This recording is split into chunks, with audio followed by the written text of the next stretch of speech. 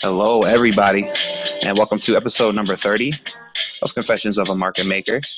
I'm your co host, Ray, aka All Day Ray, aka Ray Ray the Machine. And I'm joined here by my civilized co host, former market maker of 20 years. Nowadays, he's looked upon as a spokesman for reformed degenerates, a man who sees the markets clearer than the tops worn by the women of South Florida, the man who seems to have a bottomless pit of analogies. I'm talking about JJ. JJ, how's it going? Good, brother. How you doing today? Doing excellent. Doing well, I guess excellent given the conditions of, what's going on. And so our guest today, a man who traveled the world backgammon circuit. He then graduated on to become a professional poker player, winning a prestigious World Series of Poker bracelet and a cool $400,000 in his first major tournament. He then landed a trading job at Goldman Sachs, then went on to manage $1.6 billion portfolio for a preeminent U.S. macro hedge fund. The founder of Cerebral Gym, the world's first gym for the mind. I'm talking about James Vogel. James, how's it going, brother? Good. How you doing? I'm doing excellent, man. Appreciate you joining us, amidst all this chaos going on in the world. I mean, how's it going over there in Europe? Well, it's a pretty surreal time. We traded through the 08-09 financial crisis, and this is nothing like it. It just feels, you walk down the street and it's like a ghost town. It's a zombie, even in central London. Wow. Just as an example, my father who's 76, he's sort of not feeling great and may have a temperature. They won't even test him in the hospital, and you can't even buy a thermometer. Amazon is sold out for a month. Wow. I go to 4 local chemists. They don't have any. So I ended up borrowing one from a friend, and luckily he doesn't have it, so he doesn't look like he's got the corona. But it's crazy times. Wow. That is amazing. Yeah, sure it is. Well, thanks again for joining us. And so for the listeners, you've written a book, which is yet to be published, but I've been lucky enough. You sent me a manuscript. It's great. I'm about 2/3 of the way through, give or take. You mentioned something I wanted to start off asking you about. You were offered to host a reality show teaching 13-year-old girls how to gamble. What was this about? No. It wasn't quite 13-year-old girls. That's what you said. That's what you wrote. Wait. And we're in trouble. He's switching the. Maybe I need and we're in trouble. Pull up. 13 girls, not 13-year-olds. Oh, I misread it. Women. Yeah. Horizon low. Pull up. I better go and check that. Yeah, I thought that was weird. I was like, wait, why is it? But yeah, go ahead. Well, you remember back when poker exploded in the early 2000s, and I won this bracelet in 2004. There were sort of crazy ideas, every kind of spin-off from poker, and one of them was, the reality TV shows at the time were like Big Brother, and they were thinking, could they do one in a casino where they teach amateurs, or as it happens, 13 girls, the thesis for the show, how to gamble. But I couldn't really see myself saying, "Oh, this is roulette." You spin the wheel and just see where the ball lands. Yeah. It wasn't really for me, but it was flattered to be asked. Yeah. I apologize. Not 13-year-old girls. I was like, yeah, what? Like Child Protective Services. Please be aware that was an error. That was an error, right. So James, I mentioned in the intro, you went from backgammon to poker to trader, now founder of a company, entrepreneur. One thing I didn't list was you were a tennis player in your youth. You spoke on this in the book. I think there was a good, it's a good story and a good lesson from it. Do you mind sharing it with us? Yeah, I wouldn't go as far as calling myself a tennis player. I tried to play tennis. Yeah. It was one of these things where I just got dragged into it at my local club where I'd always been a member. This Russian coach came over. His name was Konstantin. He was about 6'5", played in Wimbledon. I think he won like maybe 7 Russian championships, but he wasn't allowed to travel during communism. So he was just the most. He never made it to the highest ranks, but he was the most wonderful player, beautiful technique, and he attracted loads of top juniors to this very local club near where I live. And I just sort of got caught up in it with all the other kids that were playing, and all of a sudden I was playing all the time. I think I started seriously when I was about 14, which is much too late. You know, I mean, if you want to be a good tennis player, you've got to start at 5 or 6, really, at the latest.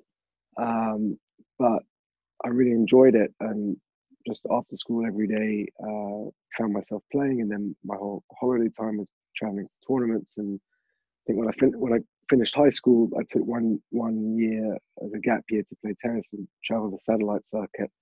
And I said to myself, if I didn't get a world ranking that year, I'd give it up and go to college. And I didn't really win a single match on tour, so it was an easy decision for me to make to give it up, basically.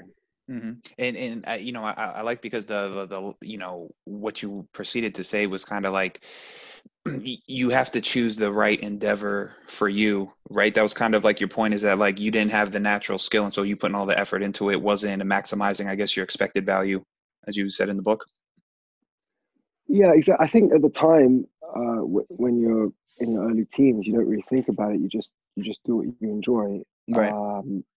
But later, I realized you want to position yourself in the game where you've got an innate talent or Right. something you can do well in, like naturally.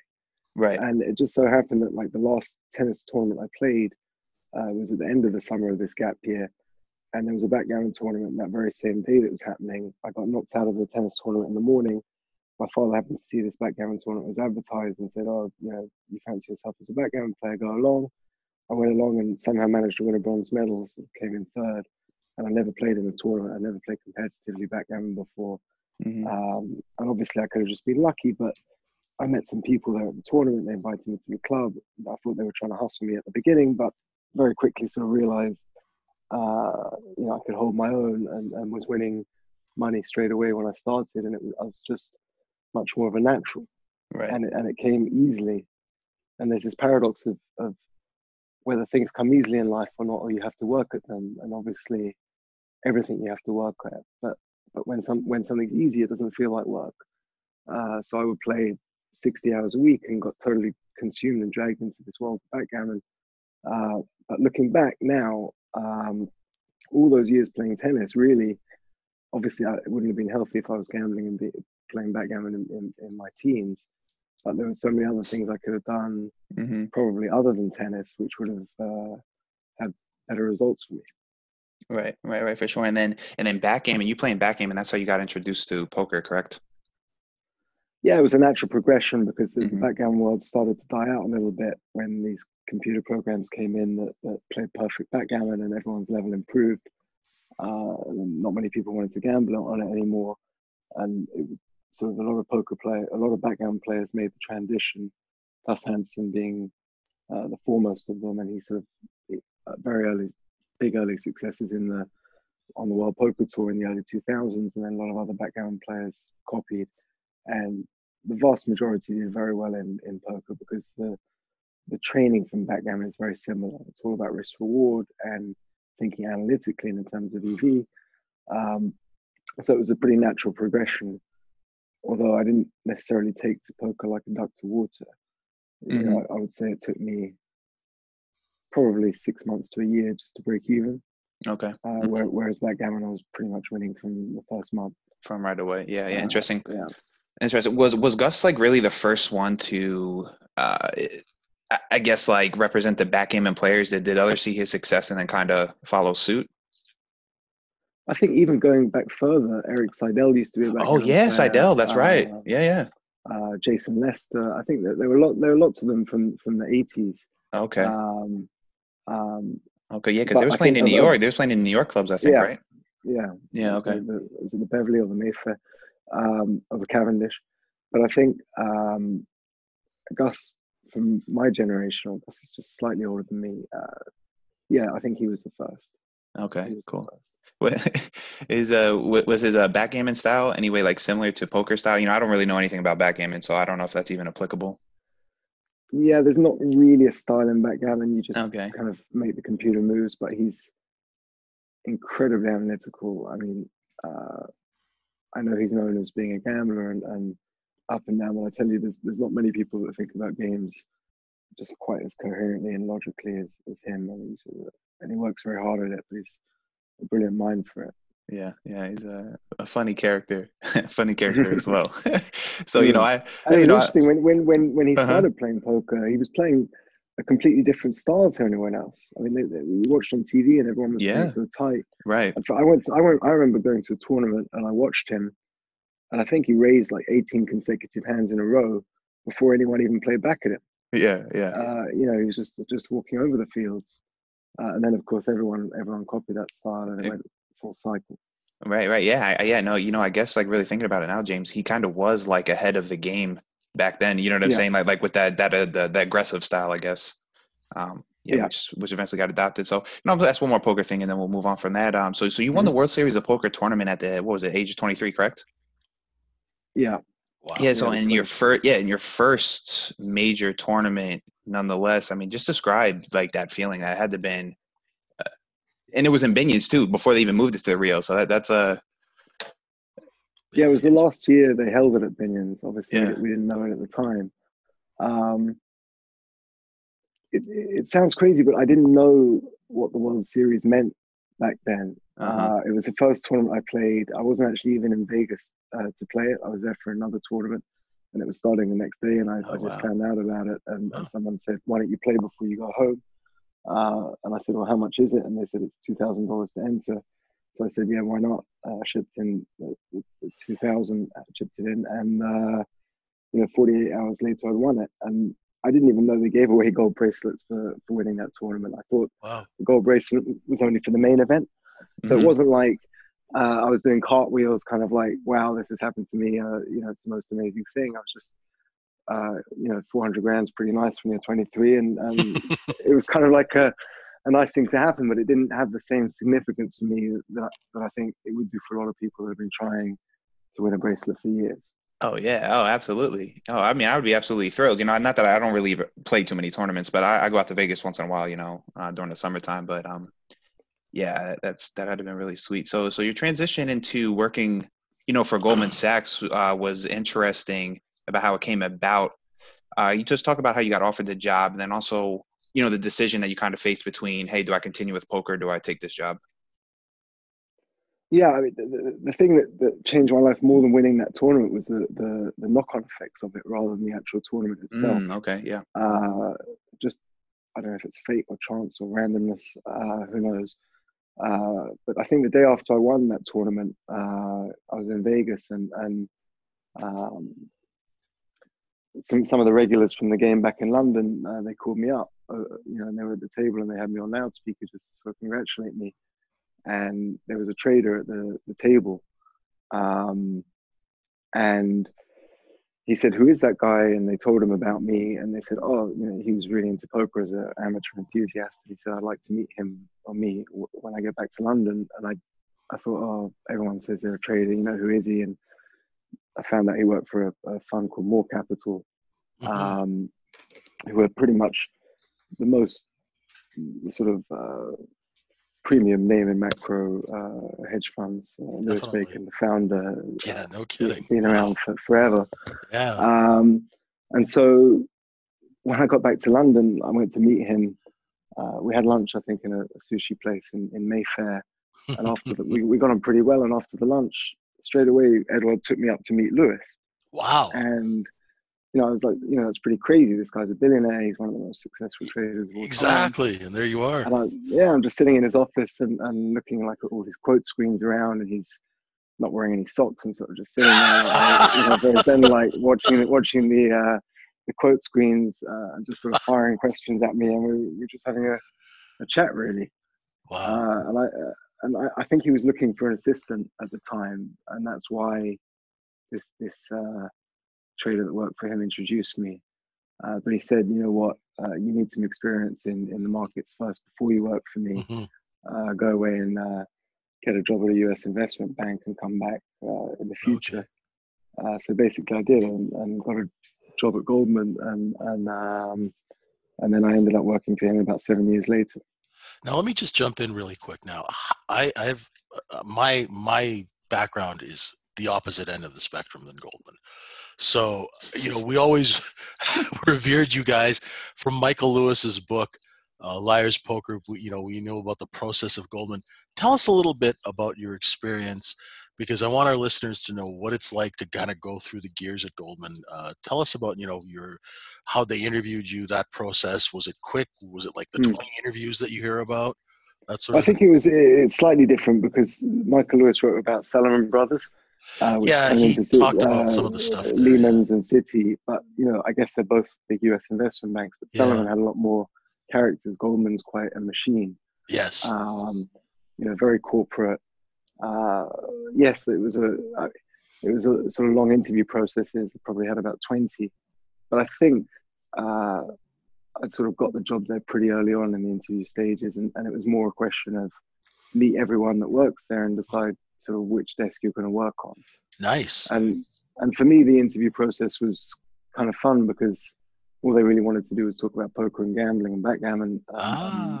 They didn't it wasn't too taxing. It was just sort of getting to meet people and get a feel for the place. Now, was this when they were still a partnership, or were they public at that point? They were already public. It was okay. 2004. Yeah, I think. Okay. It was already. But most, a lot of the partners were hands-on. I mean, they take the interview process very seriously. The number of interviews you have to go through. And I think my route in was very unusual because, nowadays, or even at that time, they only really took people from, the graduate program. Yeah, Wharton Harvard, right? Yeah, a lot of the kids, like the first word they ever say is Bond, or whatever, and they end up getting jobs at Goldman. They've done internships there in their school holidays and through college, and it's their dream. And for me, I had a degree in economics from LSE, but I wasn't a favorite markets, and it wasn't really a job I'd ever thought about doing. But I think they just wanted, a bit like Trading Places, sort of experiment with exactly, Randolph and Mortimer. Yeah, I think they kind of just wanted to see how I'd turn out. And, that's amazing. Funnily enough, I didn't turn out very well. I was a hopeless market maker. Oh, really? Which was the job they hired me for. Oh, okay. Yeah, so the first 2 years of my career there were a bit of a shock because.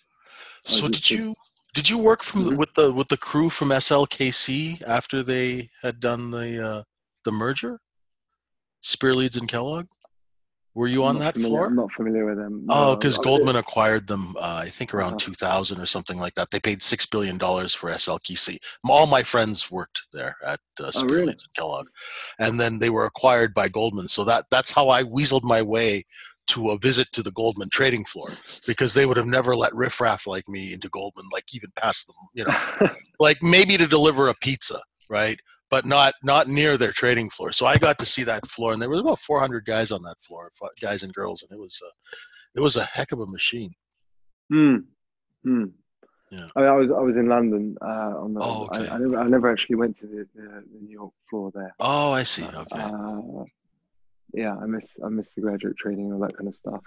I understand. Yeah. So, but it was definitely a culture shock being, sort of getting up and being in the office before 6 rather than going to sleep at 6 as a poker player. Yeah. So James, I thought the way you broke it down, reading through the book, how you decided to actually take the job as opposed to sticking with poker. Do you want to speak a little bit on that? How you made that? Maybe I should just because we haven't really said what the book is. Yeah. Maybe I should just quickly introduce it. And so there's nothing to plug yet because it's up sort of speaking with agents and publishers now. Nothing to sell yet, but basically the book's called 51% Certain, and the working subtitle, Thinking Through Life Like a Poker Player. And the idea of the book is basically poker players, not just poker players, but all games players and traders, think in kind of a similar way, and it's very different from the layman. And a lot of people are intimidated by gambling or probabilities, or thinking in this kind of what gamblers think it's logical, but it's certainly a different train of thought to certainly what my ex-wife, how she thought. But so the idea of the book, every time, say over the last 4 years, some scenario came up in my life where I thought about something slightly different from the consensus, but there was a gambling or poker back sort of underpinning for that thought process. I just jotted it down as a note on my phone, and had lots of sort of anecdotes as well, and mixed the two together. And the idea is, if a non-gambler or a non-trader doesn't necessarily think in that way normally, reads this after reading the book, maybe when they come across a problem, they won't think totally in the same way, but they might have some more kind of weapons in their armory to combat some certain problems, and especially when it comes to risk taking as well, attitude to risk taking. So when you ask me, how did I use that sort of poker background to decide with a job? Well, basically, I wasn't sure whether to take the job at Goldman because I just won this big poker tournament, and the games were very good at the time, meaning I was making decent money at it, and it was kind of fun, like that offer to do that TV show we talked about at the start of the podcast. And it was really a toss-up for me, and I couldn't decide whether to take the job. And I think I had a serious girlfriend at the time, and her father was also putting a lot of pressure on me to get a square job. And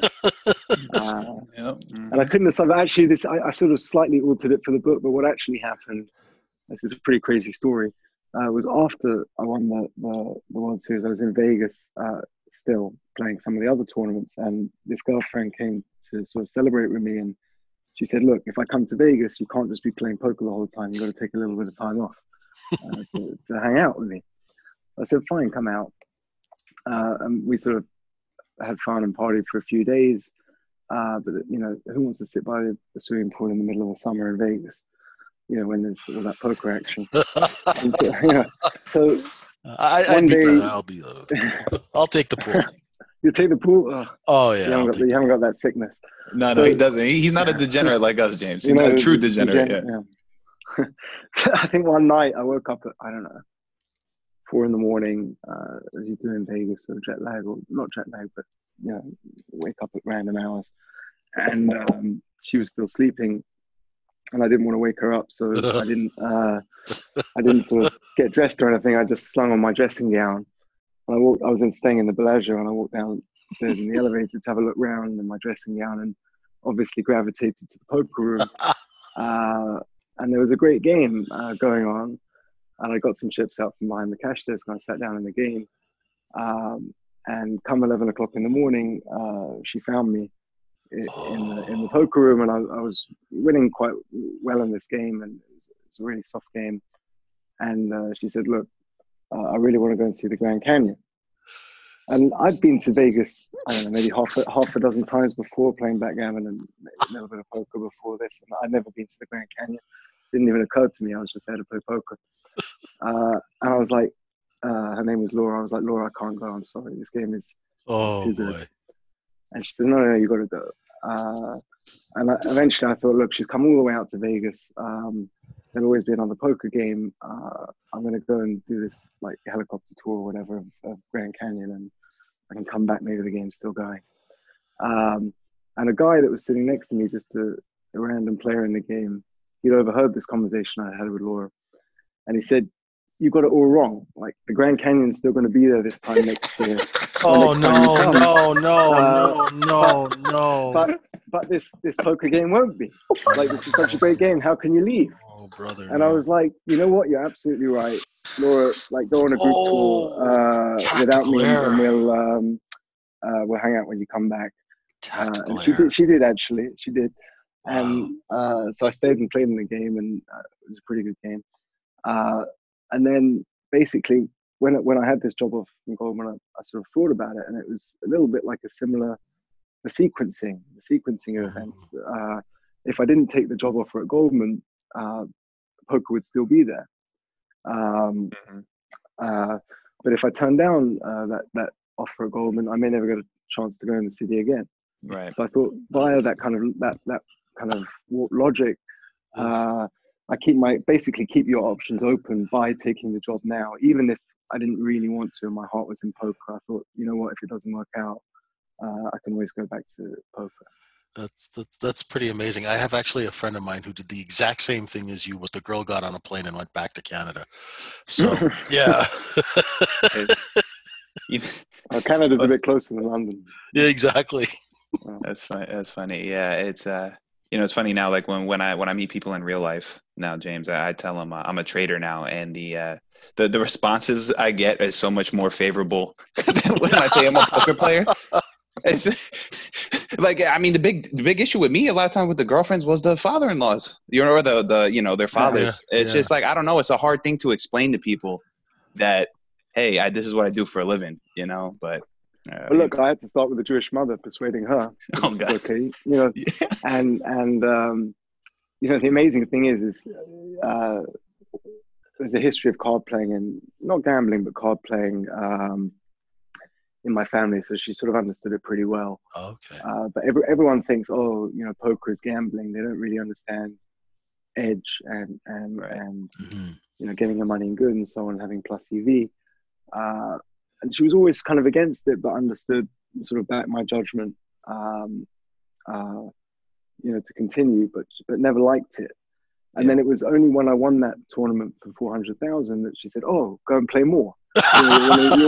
You're winning good money." Right. It was just that, she didn't realize, I happened to get lucky in that tournament, but she didn't care about the fact that I'd won, I don't know, say 85% of months or winning months in the couple of years gambling before that. Wow. Right. It's sort of people are so results orientated. Yes. In the way they think. Rather than EV. And I think I spend probably the first third of the book trying to explain to non-gamblers how to think in terms of EV. Yeah, no, and I think you do it really. I think you do it in a real digestible way for people who don't have the backgrounds that we do have, and I wanted to bring that up because I thought it's such a powerful point, because like your life trajectory could have just gone totally different. Like obviously it seems like you made the right choice, doing what you did, but like thinking in that manner, allowed, a different outcome for you. And I just, these are things I think on too. I probably all people of our background and poker playing, etc. So that's interesting, and it's interesting for me because I would have given a finger to work on that GS desk. So it's like, oh, he hesitated. I'd be like, they're like, would you like a yes? I'll take it. But this guy, James, but I think that was ultimately probably one of the reasons I didn't do that well there initially, was because I didn't have the hunger and the passion for it, like the other kids did. Well, it's just the history of that firm. You've got guys like Henry Weinberg or Sidney Weinberg starting as a janitor's assistant at $3 a week, cleaning spittoons, then rising to the president of the firm, and then his son too. The Weinberg dynasty there. And you have Treasury secretaries, Robert Rubin, all these people coming out of there. So it's sort of like the holy grail of financial institutions. No doubt. Yeah, it's good to have on the TV. No doubt about that. Yeah, no kidding. So what was it about market making, James, that you struggled with? I know you said maybe passion. Like what was it? Because I imagine once you went to the buy side that was something that was more suitable for you. Yeah, I think basically I didn't really know much about trading or the functioning of the markets, except for my best friend at the time. He bought me for my 21st birthday a copy of Market Wizards. Oh yeah, by Jack Schwager. Classic. And Market Wizards and New Market Wizards, and I devoured these sort of trading books or interviews with the top traders, and they were all having views on the economy or stocks and betting on it, and it was basically the buy side. And I thought when I signed up to trading, that was what it was going to be. Oh, okay, yeah. And when I turned up at Goldman for a trading job, market making was a very different thing. You have clients, you have bid offer. You could have been buying and selling cars, not financial instruments. Well, you're there to provide liquidity. Yeah. Yeah. So I didn't realize it was a client-facing business, and it was amazing. I think I needed to go to the toilet one day when I first started, and they're like, "You can't just leave the desk without telling someone." Exactly. You got to tell the guy next to you because the client might come on and want to market. Yeah. You got to make them a price. Yeah. And I think when you're used to being a poker player and doing things in your own yeah. time and your own speed. That was kind of took some getting used to. Um, and I think the truth is that they threw me in at the deep end, and I never really had a mentor there. If there was one guy who just sort of said, "Look, James, this is how it works. This is what a bid is. This is what an offer is. Bullish, bearish. Even hit the bid, lift the offer. All these things. Like I was like, it was like a different language, and no one sort of really explained it. And I think if I went back there now as a market maker, I did a pretty good job. But at the time, it just sort of was. I think I was on a convertible bond desk for 3 months, and I really didn't know. I really didn't know what a convert was. I didn't know what an option was. It was crazy. Wow. Okay. How I thought the training was poor. Maybe it's all. I'm not blaming anyone. I could have gone away and really stayed till midnight every night and done the work and found out myself. But I just didn't take to it, and I was very lucky because another poker connection, a friend of mine was an avid poker player, and he knew someone that was running a small buy-side commodity fund that loved poker and was crazy about poker at that time. And he introduced me, and we went out for this big dinner, and we're drinking some great red wine. And we stayed in touch because we had the trading and the poker connection. And I think he always, from the beginning, was like, "You've got to come work for me. Or there's a seat here whenever you want it." And come the end of the second year at Goldman, I was like, honestly, this isn't for me. I'm going to try the buy side. So it was actually a big step down in terms of size and prestige. Yes. But I was very lucky because I went to this small commodity shop, basically, prop trading house. Yeah. But it was the boss's own money, and it felt much more like the sort of the congenial atmosphere amongst like young poker players that I was used to before. Yeah, because so you didn't have that culture at Goldman where the old guys would take the young guys out drinking at night, and no. You'd learn. So that maybe they did. Maybe they did, but they didn't invite me. Oh, okay. But I don't know. I don't think so. I don't think All right. so. Yeah, because that's how I learned. Because the old guys would take you for a beer and go, "Okay, kid, you really screwed up, but here, this is how we do it next time, right?"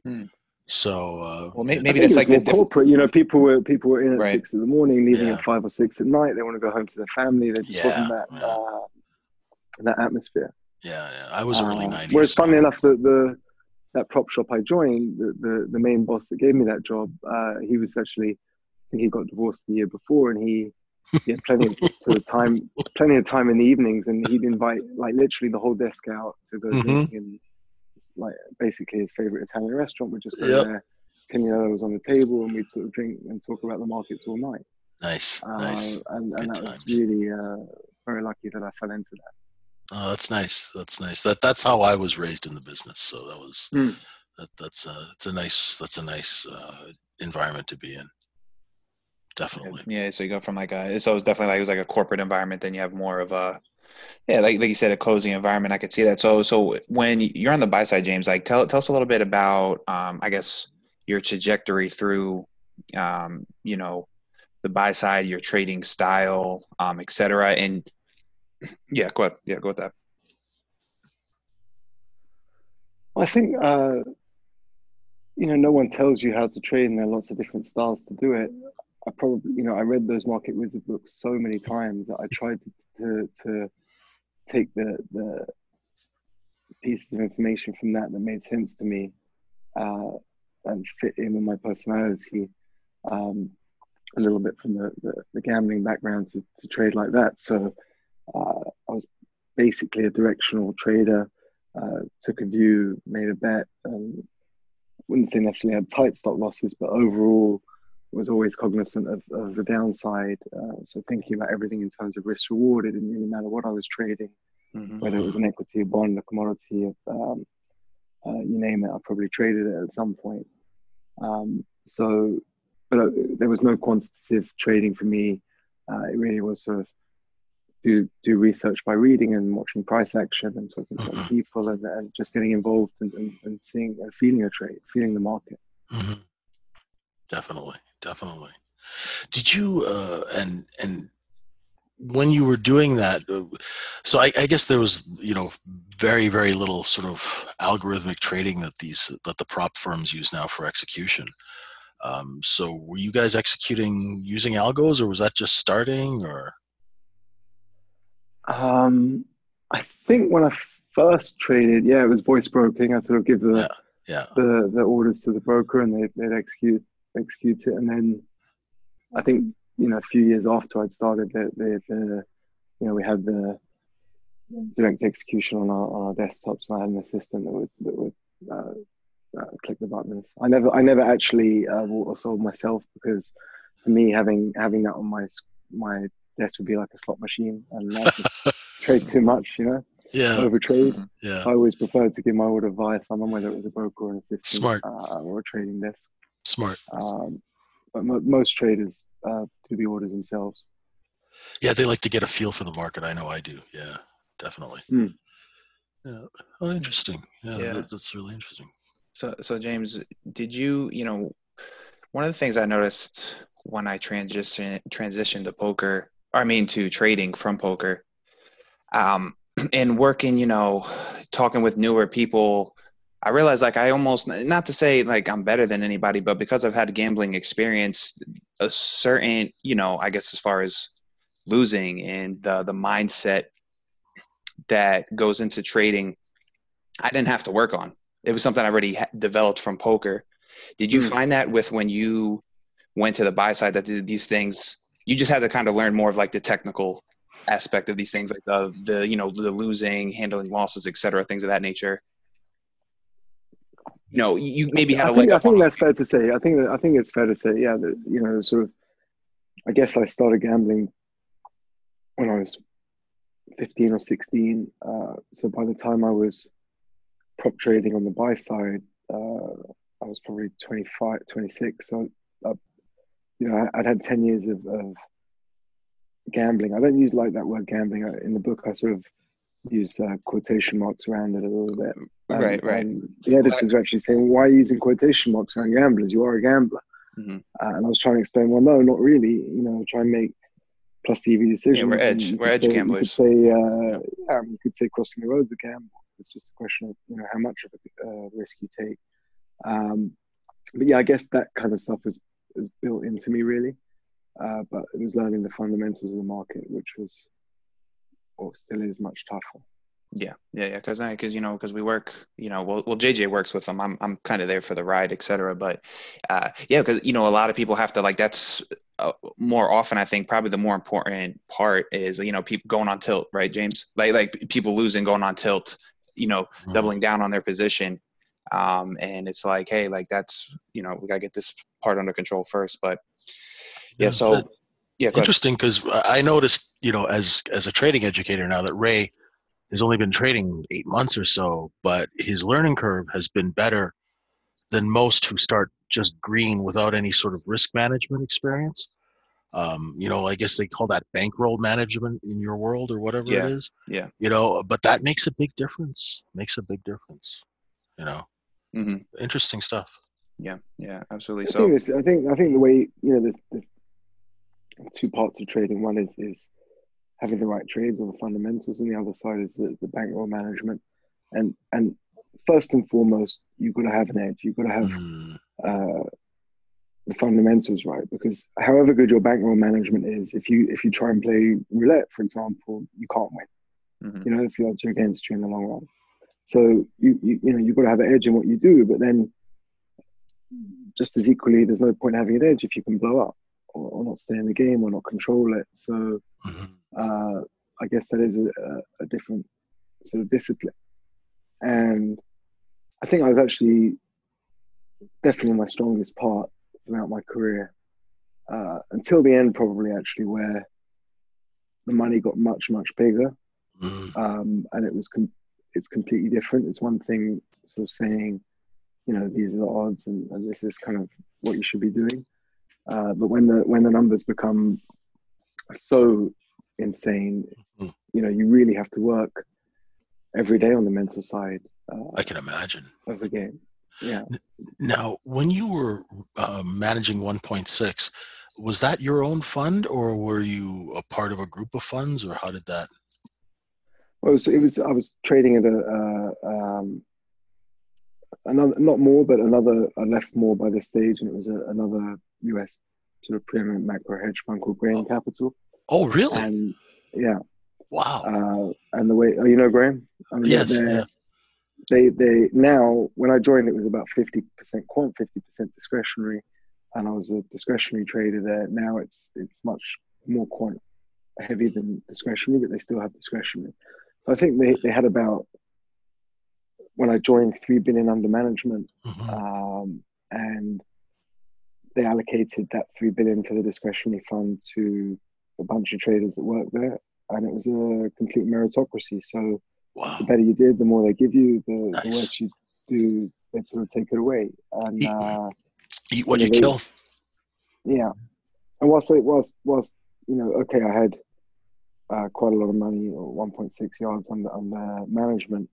That's at the leverage level. They'd already put the leverage on the fund side on that. So okay. It wasn't like I was managing that much for clients. It was probably more, I don't know, say they use 5, 6, maybe even 7 times leverage at times. Yeah. So, maybe I was running probably close to 300, but 5 leverage. times leverage. Yeah, that makes sense. So just out of curiosity, I just interject, because of the times that we're going through now, and you've been in macro, and a lot of new retail traders, and I've got to ask, because most retail traders think macro is something that you get next to the kale at Whole Foods, and now it's important, right? So I want to give the folks at home, right, an inside look into what you guys are doing and thinking at moments like this, what your analysts are looking at, how you're pulling back on risk. If you could just kind of tell people what's going on at night in these places when the markets are like this. Well, you've got to understand that the markets aren't like this very often. Exactly. So that's not the bread and butter.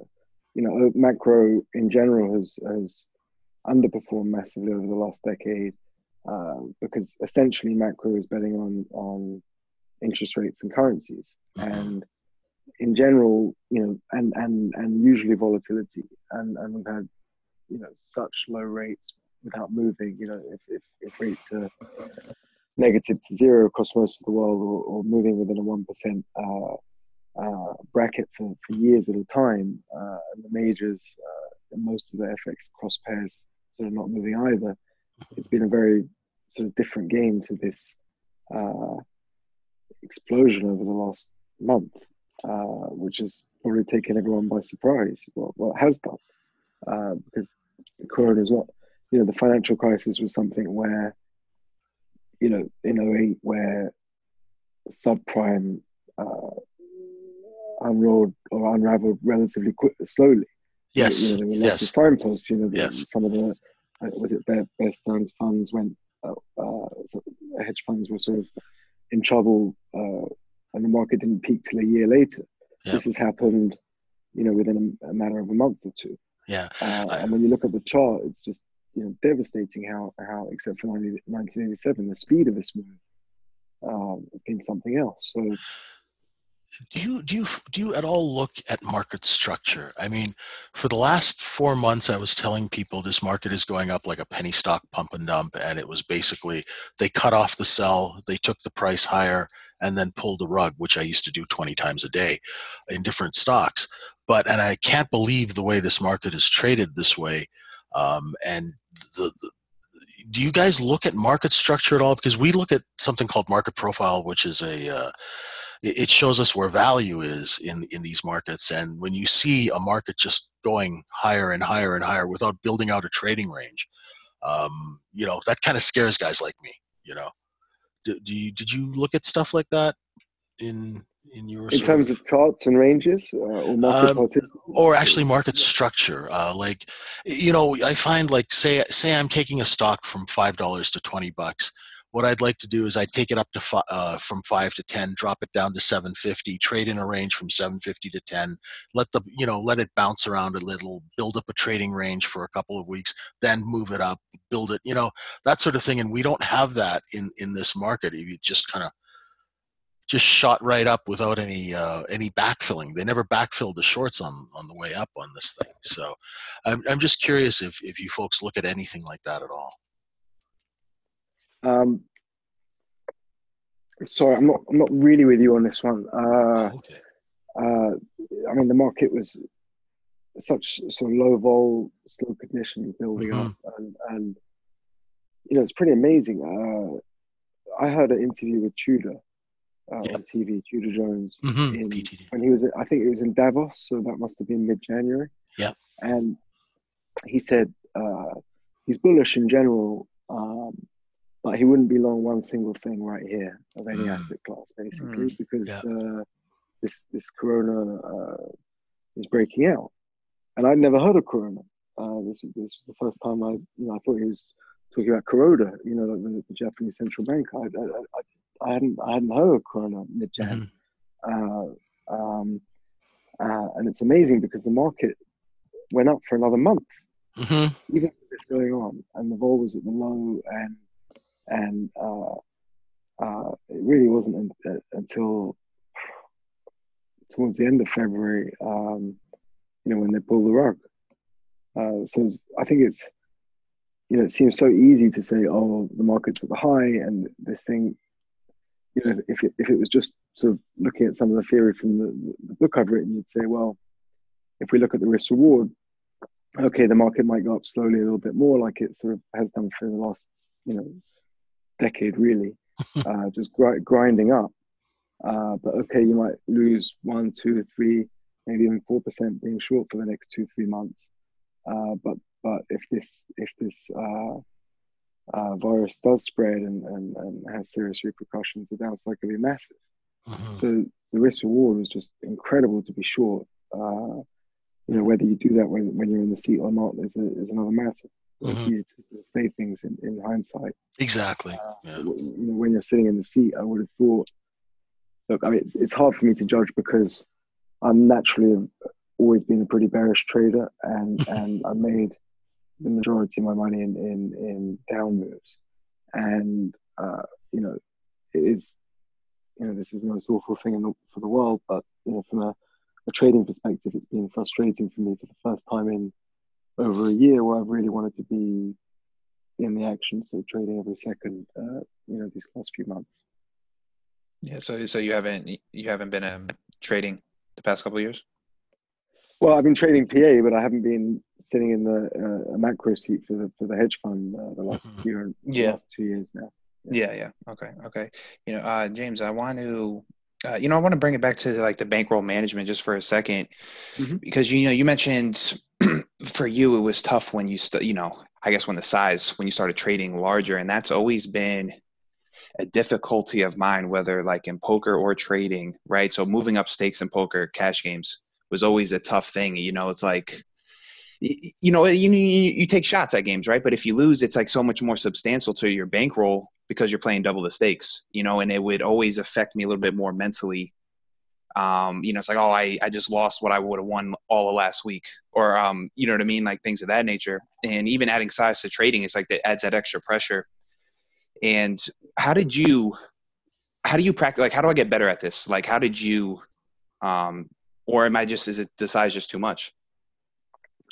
I think I had a slightly different experience because in poker, I never had an issue with this, because when you sit down in the game, you choose what chips you're going to put out in front of you, and how much you can lose if you set a stop loss effectively. Yeah. And you can predetermine that decision a week or a month in advance, how much you're going to risk this day, this week, this month. And you need to get comfortable with that downside number before you even start. If you can sit down and say, okay, I know I'm going to lose, or say my bankroll is X and I'm prepared to lose 20% of that bankroll in the next 3 months, or 1 month even, and you think, okay, so this is how much I'm risking, what's the biggest game or the most profitable game I can play in for that money, and then just play to your limit.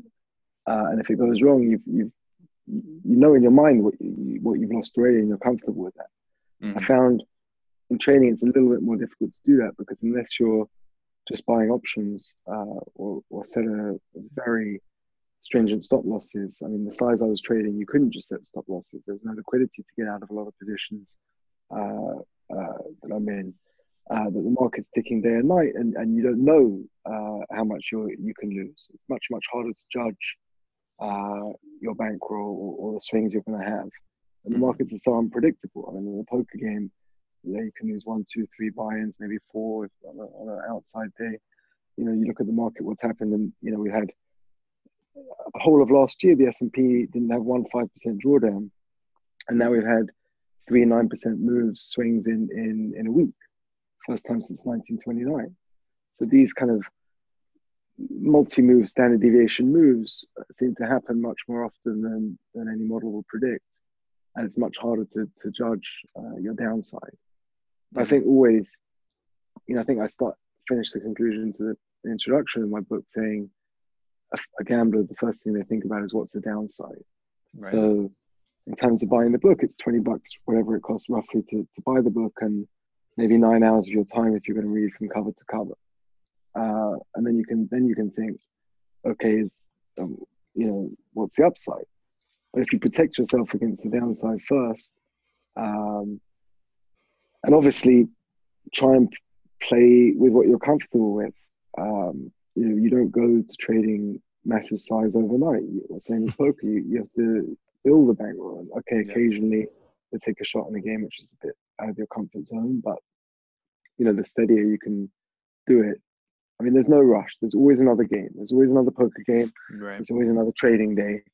So instead of trying to be a hero day one, if you can build it over a long period, and a trading year even feels like an eternity. I mean, what is it? I can't remember how 200 odd trading days in a year or something. Exactly. Like that. It can feel like a very long time. Mm-hmm.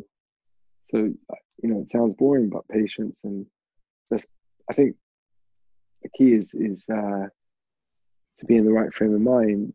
So when those fat pitches do come, you can take them. Right. Yeah. It's always a tough thing for me to like balance like the aggression, James, right? It's like, because I don't want to be too passive. I don't want to be too aggressive. And so like that's what I'm always like thinking along the lines. And I like what you said. I believe you said this in the book. It's like you need a little bit of pain like on your losses, but not too much as to it clouds your judgment. I mean, it's got to sting a little bit when you lose. Otherwise, you just don't care. I mean, like if I play in a home game for $100 or matchsticks or whatever, it's impossible for me to play well. But if I play for, I don't know, $1 million swing in a night, it's going to be pretty tough to play well as well. Mm-hmm. So I guess it's just finding the right number for you. Some people play very small relative to their bankroll. Not everyone goes by Kelly. It's sort of finding the right level for you. Right. Yeah, for me that worked when it stung a little when I lost, but wasn't. I didn't really think about the money during the game. Right. Kelly, you're talking about the Kelly criterion. Yeah, I mean, obviously, if we're all machines, we probably follow that. But that doesn't always work out like that in reality. Right. Do you just want to explain to that to the audience? Yeah, I have no idea what that is. I think in very simple terms, Kelly basically says if you want to grow your bankroll the most efficiently, you should wager the percentage of your bankroll in accordance to how much edge you've got. So if you're tossing a coin and you've got 60-40 and you've got a 20% edge, you should bet 20% of your bankroll. But if your edge is only 2%, if you've got a $100 bankroll, you only want to bet $2. So in accordance, which kind of makes sense. If you're 100% favorite, you're going to bet everything. If you've got zero chance to win, you're going to bet nothing. And it's just pretty logical sort of straight line. But in reality, it's hard to work out what your edge is in advance. Yeah, when you sit down in a poker game or you're trading, like how do you know what your edge is every bet you make? And B, sometimes that great game is going to come about, which is slightly too big for your bankroll, that you don't get to determine how often it plays or what size it is, and you've got to make that judgment call at the time. Mm-hmm. Yeah. So I think one of the points I tried to make in the book was that it's all very well being a theoretician, but in reality, you've got to be pragmatic and and do what you feel comfortable with, and what the circumstances demand.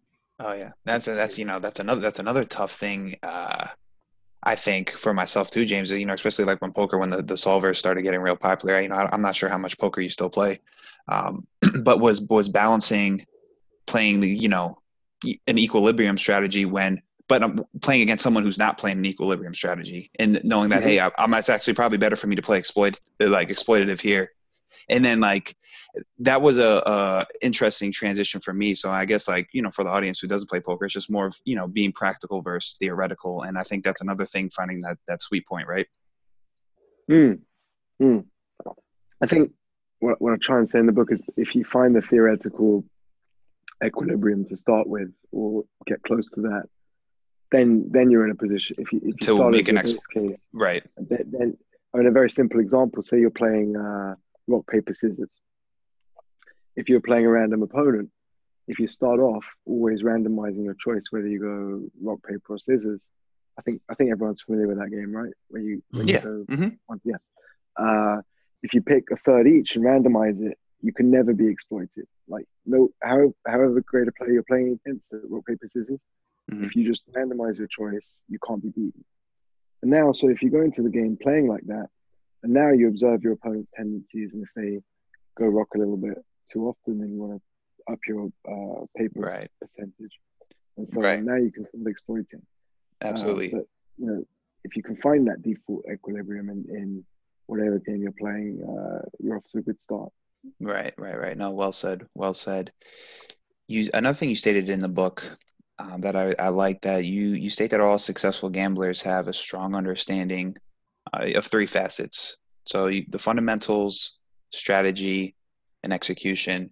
Can you just talk, briefly on that?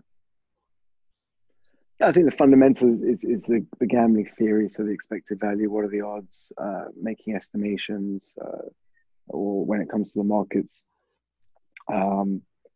fundamentals in the market. What's the supply, what's the demand, what are the things that are going to move the price, and then the other section is strategy. So I would say strategy and tactics. So how are you going to address this game? What's your game plan from the top down and also from the bottom up, and constructing a sort of a vision of how things are going to play out, and you have a base case and then adjust as new information comes in. But always thinking like, where's my edge? Is this a zero-sum game? Is it how can I exploit?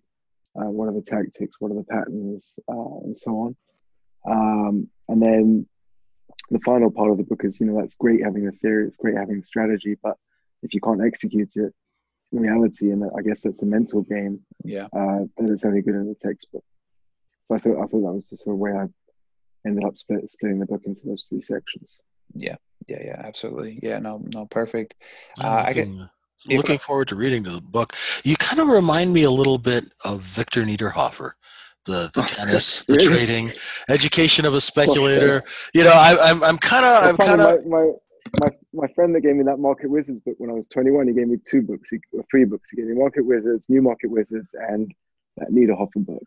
Education of a Speculator. The Old Man in the End is probably the best trading story. I mean, I've never met Victor, but I enjoyed reading the book, and he's certainly a lot smarter than I am, that's for sure. But he sounds like a complete nut with some of his theories. No kidding! And I think he swings a lot more in his portfolio than I ever did. He's got some pretty good nerves, that guy. It's nice to be uttered in the same breath as him, I guess. Yeah. I guess one more concept I want to talk to you. Obviously, I don't want to ruin everything in the book, but the concept of inflated wins. Can you speak on that for us, James? Yeah, I mean, I think it's the default human tendency is when you're winning to take profits, and when you're losing to wait to get unstuck. And whether that's poker or the markets or your personal life, whether you're underwater in a house or your mortgage, it's just very fundamental to. I don't really know why that is, but it's just so the opposite of anything that any strong gambler does, or professional. You want to let those wins ride as long as you can, and clip those losses. And the main reason is because you play better when you're winning and you play worse when you're losing. Right. So it's a psychological thing. I mean, the machine doesn't look whether they're winning or they're losing. They just look at going forward. Are you a favorite and by how much? Or what's the state of the game? But a human, when you get caught up in certain activities, whatever it happens to be, subconsciously, winning breeds confidence, and then most people play much better as a front runner than when they're behind. And that's the time you want to maximize, when those spots are there and you're feeling good. And I was thinking about it when I was writing the book, for example, that there was a lot of people say, if you're writing a book, sit down at 9 a.m. and write till either you've written 3,000 words in a day or till 3 p.m. So say like 6 hours, maybe stopping for lunch, and just do that every day. And I tried that, and then there were sort of 2-week periods where I didn't really have writer's block, but whatever I was writing was completely useless, and couldn't get down what I wanted to say, and it was just a really frustrating process. And I thought, why am I doing this? Like, if I was gambling and I'm losing, I'd just take a break. So I stopped writing and did something else, or did another chapter that I wasn't struggling on.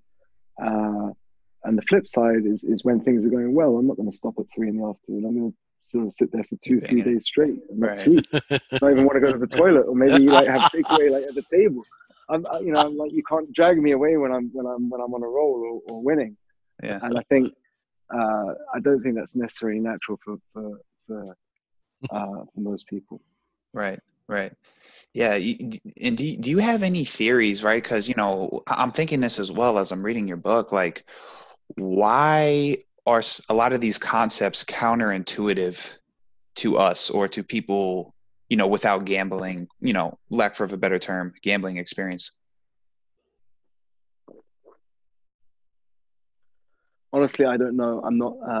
I think one of the things I've tried to do in my book is be practical and use my experiences that I've drawn on sort of the way I see it. A lot of other material out there is more academic or quotes psychologists or theories like that. I don't know the reason. And maybe you could say, I think the only thing I'd say is like the middle class have such a good life relatively now that they don't need to take risks. Oh, okay. If you go to school and manage to go to college and get a decent middle class job, you have a pretty good life. Right. But why would you become an entrepreneur? Why would you become a gambler? Why would you take risk when, obviously the more you've got to, the less you've got to lose, the more you can go for it. That's why a lot of immigrants have become so successful. George Soros maybe be the extreme example of that. Exactly. But say my grandparents came over from Eastern Europe and to avoid the Holocaust, and all of them, had to be entrepreneurial. They had to live on their wits. They had to start businesses because they weren't going to get a job. They couldn't be a doctor or a lawyer. And today, if you just keep your head down and you're slightly above average, you're going to grind out a pretty decent life. So, maybe that's the reason why people are sort of relatively risk averse, I would say. Yeah, that's true. I mean, that's a solid theory. I haven't read anything to back this up. Quickly, have you read The Alchemy of Finance? Because I tried reading it when it first came out. I couldn't figure the damn thing out. I'll get to try and read it again. I thought the first half you could probably live without. Okay. Fiction, but the second half, where he does George Soros does a trade blog basically, and the second half of that book is just incredible. If you read, and there aren't actually that much literature on trading markets that really influenced me or I think worth reading, but that's one of them, because it shows how he goes through the same issues like we do. Like the first, I think he chronicles a year of his trading, and the first half of the year, oh my God, he was crushing it. Like the size of the positions were just crazy. Things would go against him, and he was just like, no, oil's going down, I'm staying short. It doesn't matter if it rallied 10% in my face. I'm going to increase. It's just amazing. And he made so much huge percentage return, and everything he said sort of happened. And the second half was just like the complete opposite. He went into like lockdown mode. One day he was long, one day he was short. He was trying to hedge something with something else, and it was like complete sort of mist or fog in his mind. But he managed to sort of, I think, roughly break even in that period. And it just shows you that even the greats like that, you know, you go through different cycles. Yeah. And sometimes you're seeing the ball, and sometimes you're not. Definitely. Like, I'd give that second half of that another go, maybe. Yeah, I think I will. You know, yeah, it's true. Sometimes it's not easy. I had to. Sorry to. I mean, like, I remember I think I was reading it by the pool, and I think I went to a conference in Miami or something, and I think I had to read that book like 3-4 times on the plane that second half to fully understand what was going on in his mind. Now, he's from your alma mater, isn't he? He's ex-London School of Finance, is that? LSE, I think he was. Well, he or economics, right? His guru was Karl Popper, who was in. Yeah, fascinating stuff, amazing. So James, tell us about your company, Cerebral Gym. Well, actually, I'm actually out of Cerebral Gym now. I had an idea. I'd seen how gyms have gone away from sort of membership-based to class-based gyms, where you go and you take a class and you join in, whether it's Barry's Bootcamp or Soul Cycle. And I thought, could that translate and do the same thing, but for intellectual activities, from learning Chinese and learning to play bridge, opera appreciation, coding, and all sorts of things. Like, could people come and take a class in a group in like this sort of gym center, but for the mind? Mm-hmm.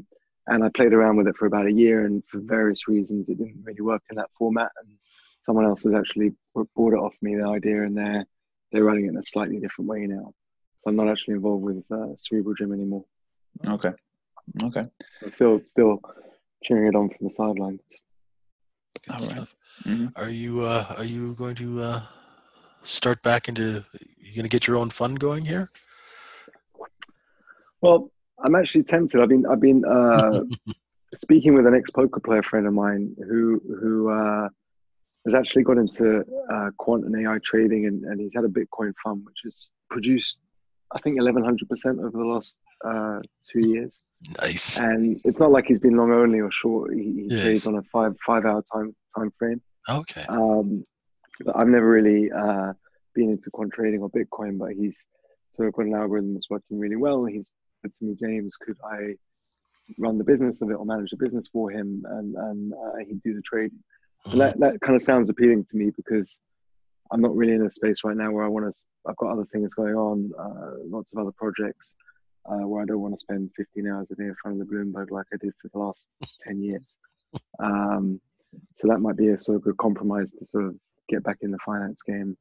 Nice. And you know, I miss the trading and so on, but without you know, the dedication you need to try and get decent returns and beat this market is immense.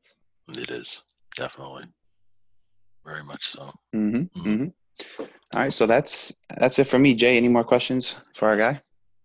No, it's just really, really, really nice meeting you, and you know, it was nice to give our viewers, our listeners, a little bit of a look behind the curtain. We try and do that every time we do one of these, and we have someone from the other side of the desk. It's nice to sort of lift the curtain a little bit. Thank you very much. Much appreciated. Thanks for having me on. It was nice to get away from the Corona headlines for a few hours and just talk about something different, or take a walk back down memory lane. But I really enjoyed it, guys, and good luck with everyone, and stay safe with this outbreak, and go and crush the markets.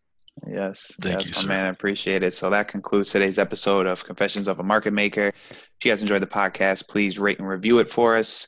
If you guys are interested in learning market profile, keen on trading a liquid market, et cetera, come join JJ and I at microefutures.com. James, tell listeners where they can find you, and I guess anything else you'd like them to know. Well, I haven't really got. I'm at James Vogel. That's James VOGL, no E, just VOGL on Twitter. I think I'm on the same kind of name on Instagram or Facebook. But yeah, I'm around, and hopefully the book will come out next year, and I'll have a sort of slightly higher profile. But at the moment, I'm sort of still happy to lie low. Well, definitely. I mean, definitely when that time comes around, we'd love to have you back on. Definitely. We look forward to reading the book. Okay. Thanks, guys. Cheers. All right. And so for James, he's JJ. I'm Ray Ray. You guys use stops, though. Have a good night, everyone.